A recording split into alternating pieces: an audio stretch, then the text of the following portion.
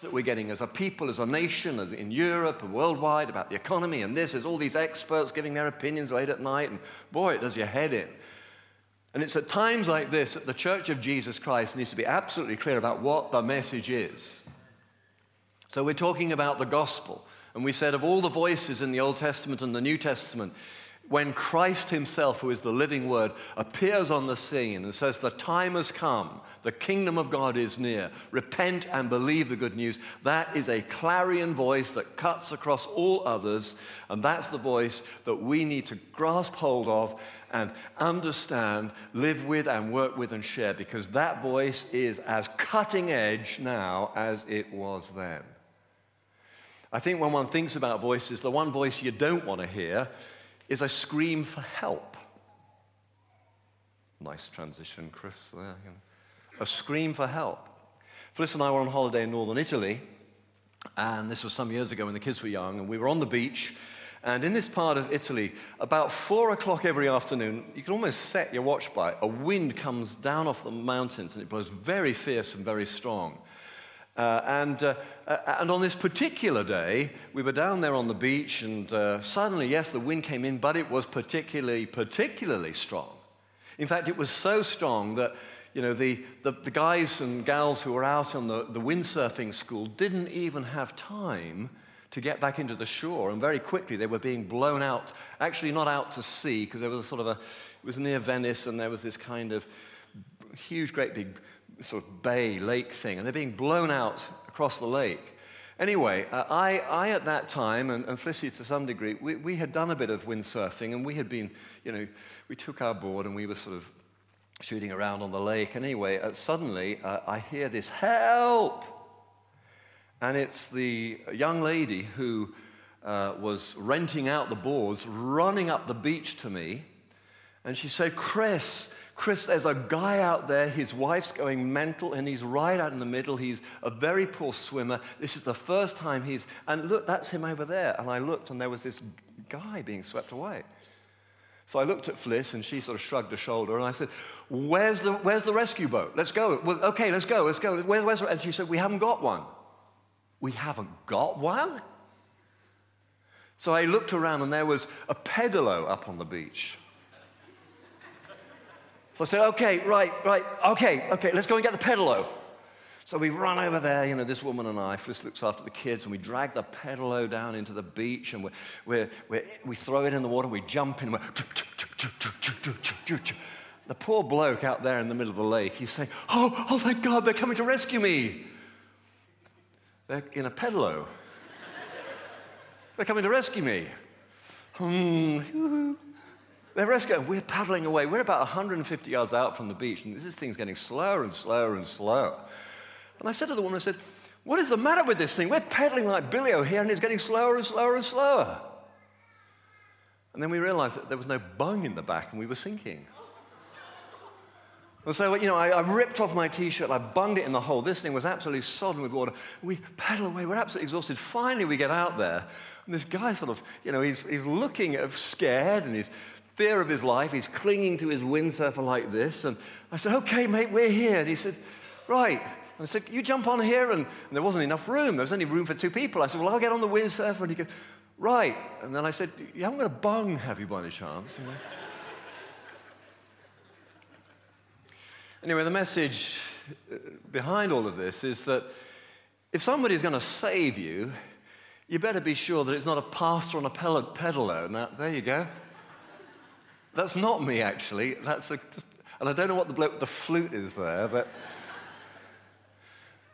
you know, if you're drowning at sea and a pastor on a pedalo with a bloke in a flute comes out to get you, you probably say, look, thanks very much, I'll wait until the lifeboat comes, you know. But is the rescuer up to the job?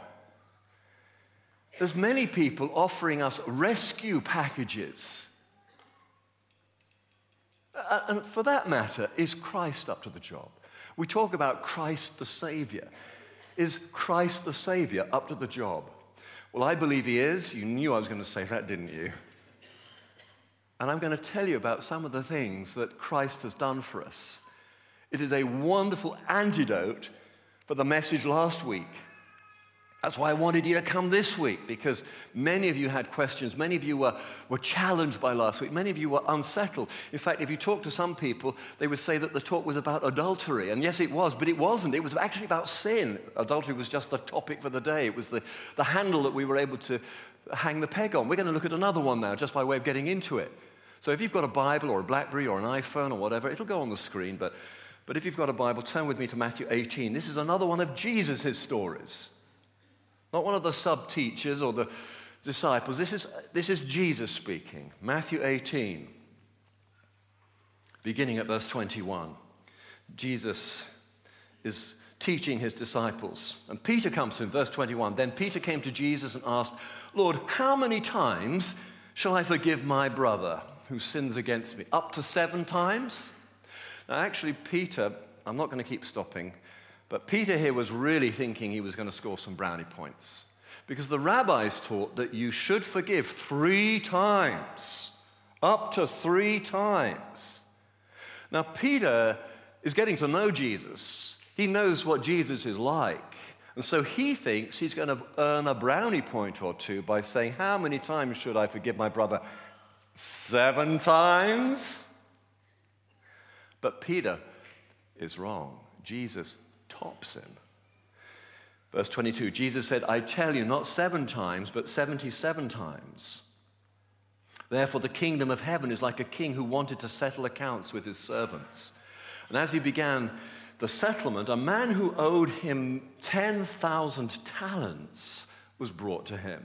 Since he was not able to pay, the master ordered that he and his wife and his children and all that they had be sold to repay the debt, sold into slavery, an everyday occurrence then. The servant fell on his knees before him. Be patient with me, he begged, and I will pay back everything. And the servant's master took pity on him. It was a pitiable sight. The wife was crying, the kids were crying, the dog was crying, everyone was crying. And the master took pity on him and let him go. But when the servant went out, he found one of his fellow servants who owed him 100 denarii. He grabbed him and began to choke him, got him by the throat. Pay back what you owe me, you, he demanded. His fellow servant fell to his knees and begged him, be patient with me and I will pay you back. But he refused. Instead, he went off and had the man thrown into prison until he could pay the debt. Now, when the other servants saw what had happened, they were greatly distressed and went and told their master everything that had happened. Then the master called the servant in. You wicked servant, I cancel all that debt of yours because you begged me. Shouldn't you have had mercy on your fellow servant just as I had on you? In anger, his master turned him over to the jailers to be tortured until he should pay back all he owed. This is how my heavenly Father will treat each of you unless you forgive your brother from your heart.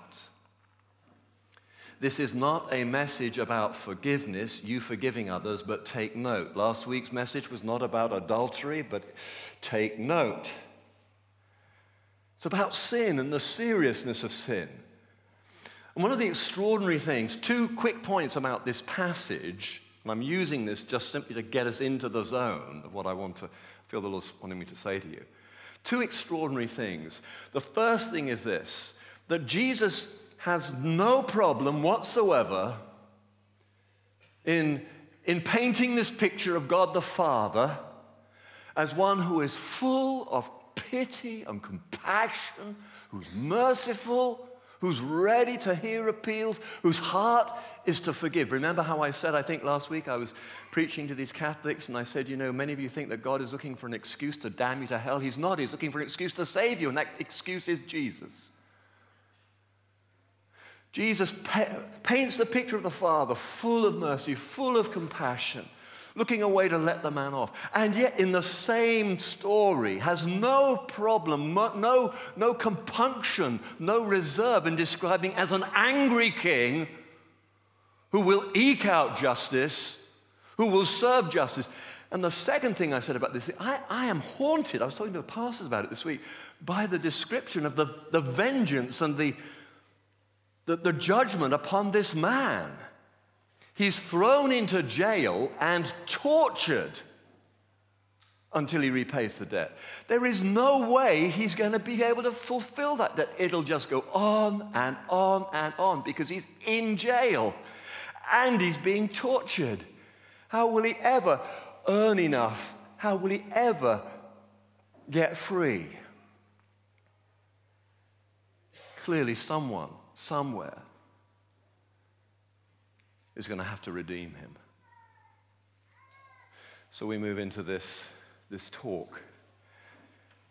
We are saved. We talk about Jesus the Savior. We are saved. Let's deal with the most shocking of the little examples I gave there. We are saved from the wrath of God through Christ. Saved from the wrath of God. Romans 5, 6, 11 says this, should come up on the screen. You see, at just the right time, when we were still powerless, that man in jail was powerless, Christ died for the ungodly. Very rarely will anyone die for a righteous person, though perhaps for a good person some might dare to die. But God demonstrates his own love for us in this, that while we were still sinners, Christ died for us.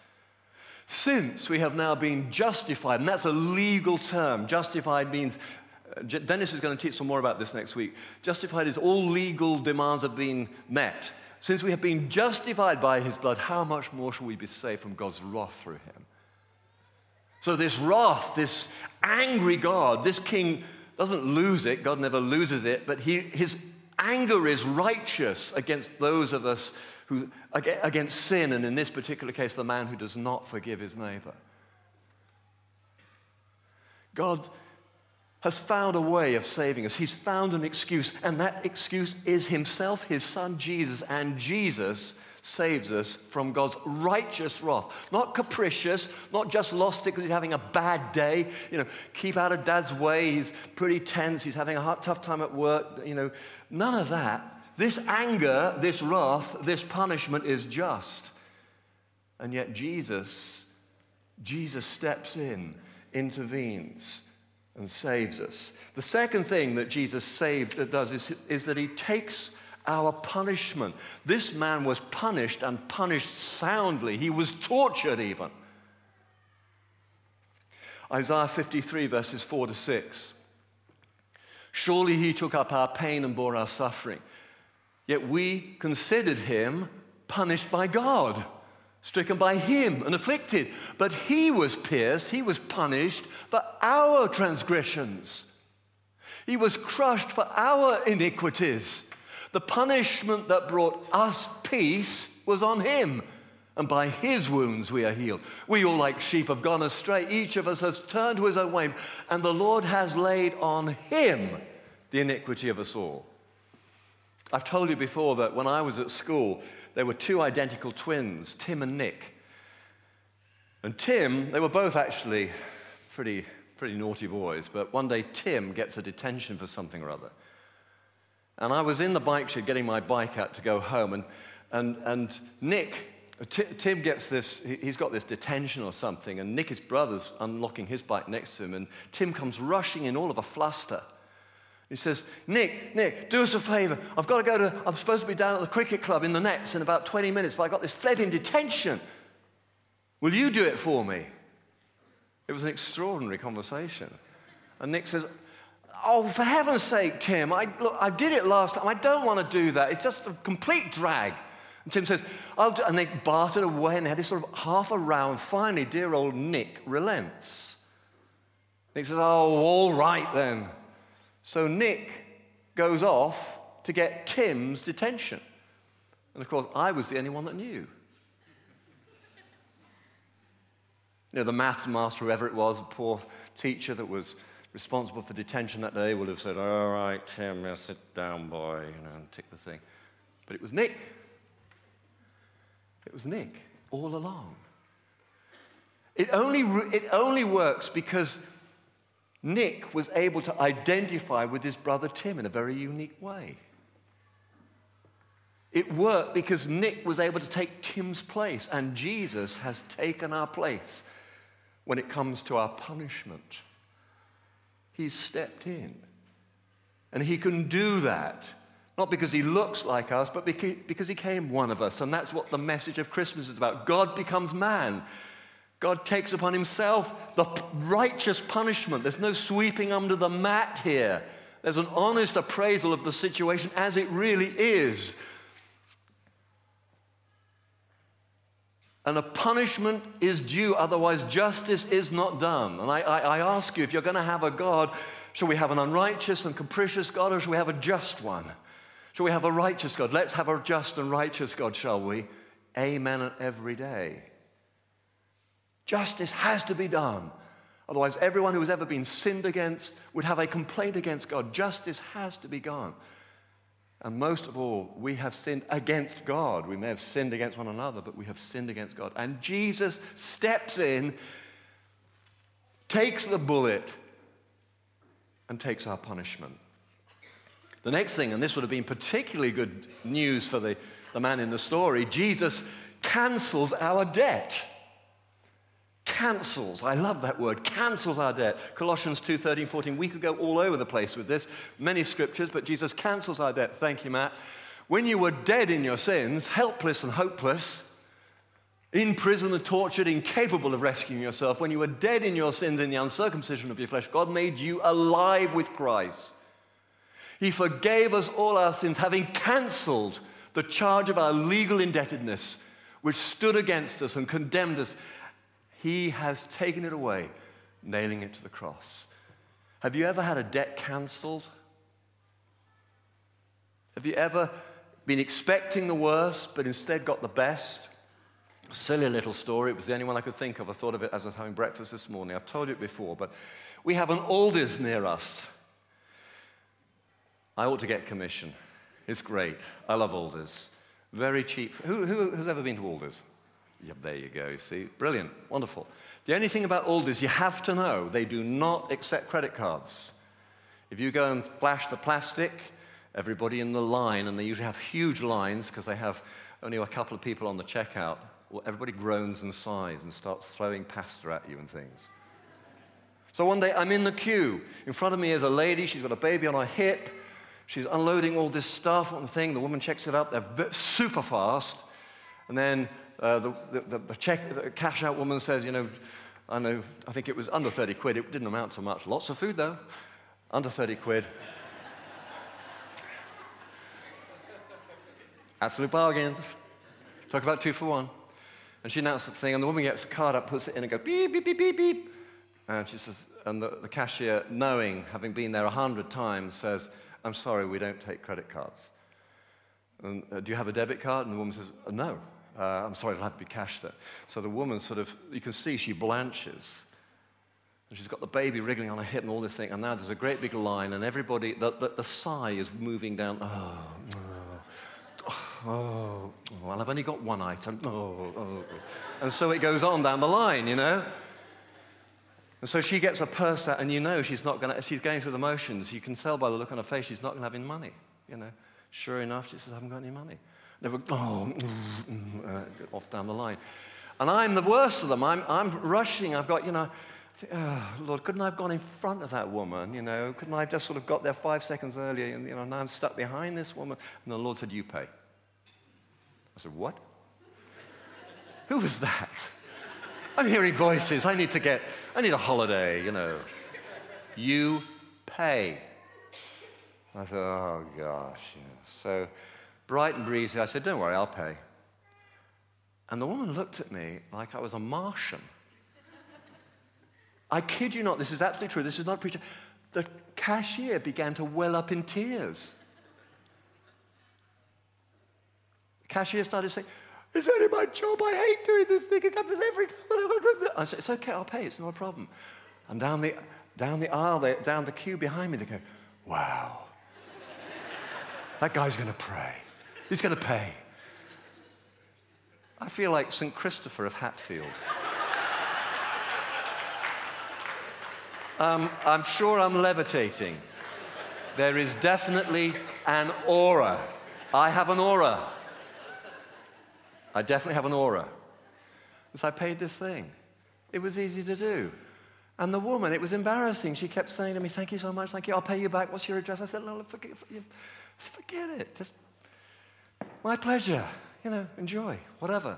It was, I could barely get out of the shop. The people are sort of shaking my hand and patting me on the back. I kid you not. 27 quid. To be honest, in the grand scheme of things, we didn't miss a beat. And thank you. God, Christ, cancels our debt. Boy, would that have been good news for the man in prison. Hey, buddy, you're out of here. What do you mean I'm out of here? Someone, I don't know who, so someone's canceled the debt. Cancel? So what do you say? Oh, just get out. Don't ask a question. Somebody's canceled the debt. Canceled? You're kidding me. Canceled the debt? Who? What? Why? How?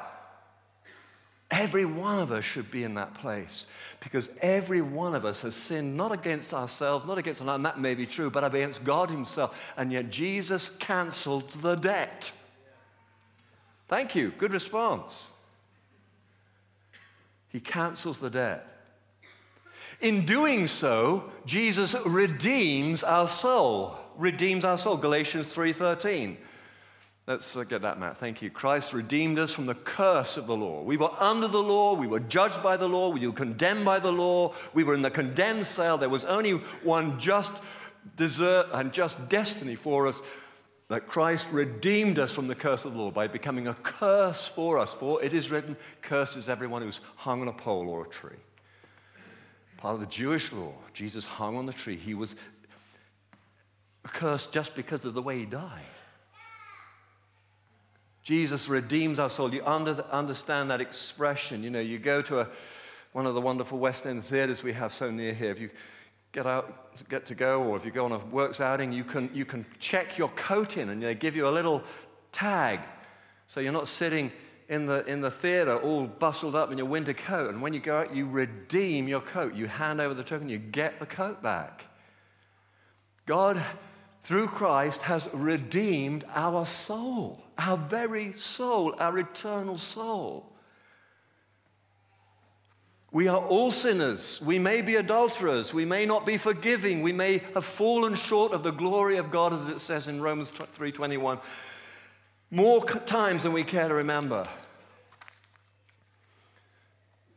And finally, today, Jesus reconciles us to the Father. Suddenly, the righteous King, the wrathful judge, is no longer that, although he is all that. Suddenly, we step through, as it were, a set of revolving doors into a whole new paradigm, a whole new world, the kingdom of God, where Father comes to us as Father. Jesus reconciles us. I was speaking, and I kid you not, I was speaking to a pastor this week. Went out for, never mind. Speaking to this pastor this week, and he told me the story how he had been the minister of a church some 15, 20 years ago, and there'd been a church split, a very acrimonious church split. And a guy who had been a friend for many years went off, and he was a leader. He led that lot, and this friend of mine, he led this other lot. And they hadn't seen or spoken to one another for 15 years. 15 years. And then one day, just recently, this year, this friend of mine, felt the Lord say to him he needed to be reconciled with this guy. And even though he thought he'd forgiven him, he thought all this kind of stuff, I forget, it's not an issue, God bless him, I don't know where he is, but whatever, that's fine, I don't have a problem. Suddenly he didn't want to. There was still a bite there. Anyway, long story short, he ends up contacting this guy. The guy, they agree to meet, they have lunch together, and it's wonderful. It's absolutely wonderful. For the moment he saw him, it's like something inside melted. A position that he'd taken up was released, and suddenly he was reconciled with his friend. They've talked for hours. They're in touch now. The power of the cross gives us grace and power to be reconciled. To be reconciled with the Father. Jesus Christ, who is God's Son, who always called Father, Father, has now included us in. He's ushered us in. He stands before the Father as we come before the Father, and Jesus says to Father, this one's with me. And at that point, something that we say to one another in this church, and it never fails to amaze me just how powerful this thing is. We say to one another, welcome home. Maybe I've said it to you. Welcome home. And Father stands with open arms because of Jesus, our Savior, and says to us, I recognize it, welcome home. It's good to come home. So is this Savior, this Jesus Savior, in the light of the complexity of the mess that we get ourselves into and have got into, in the light of the inventiveness of our sin, in the light of the creativeness of our sin, in the light of the deviousness and the denial of our sin, a sin that justly deserves to be judged and condemned, one and all, no exceptions. Is Jesus up to the job? Is he a pastor on a pedalo? Or is he Christ, the Savior, worthy of our adoration? He is most certainly the latter.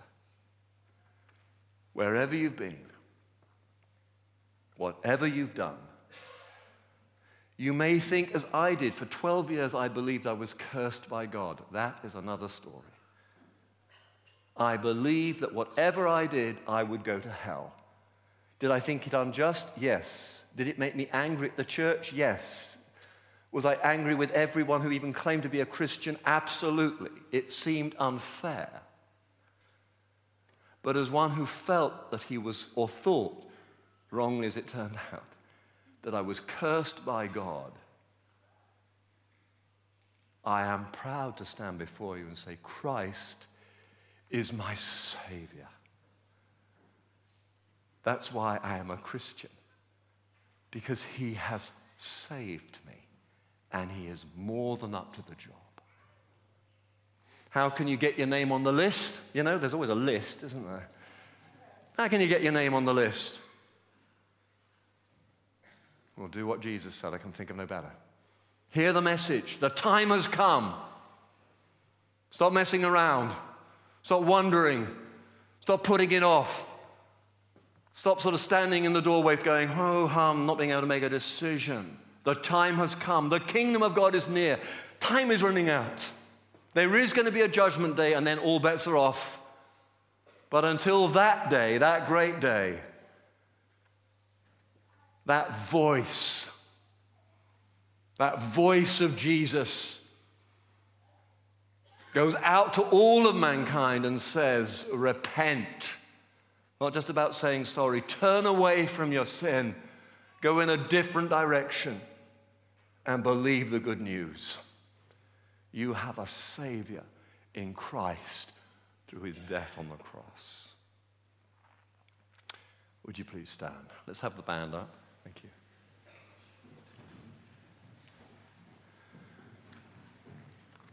I'm just going to pray, and then I'll come back up, and as part of my closing remarks, I'll invite you today, publicly in this place, on this grey or becoming sunny day in Thursday, to join me down the front. And we'll pray for you. But let's pray now. Heavenly Father, we want to say thank you to you because you knew this was going to happen. You were not wrong-footed. You knew that by giving us free will, that we could, Lord God, go our own way. And having done so, you knew we would need a Savior. And so you came as your Son. You gave us your Son to rescue us, to give us a hope and a future. We worship you You are worthy of our praise, Lord. And everyone said, Amen.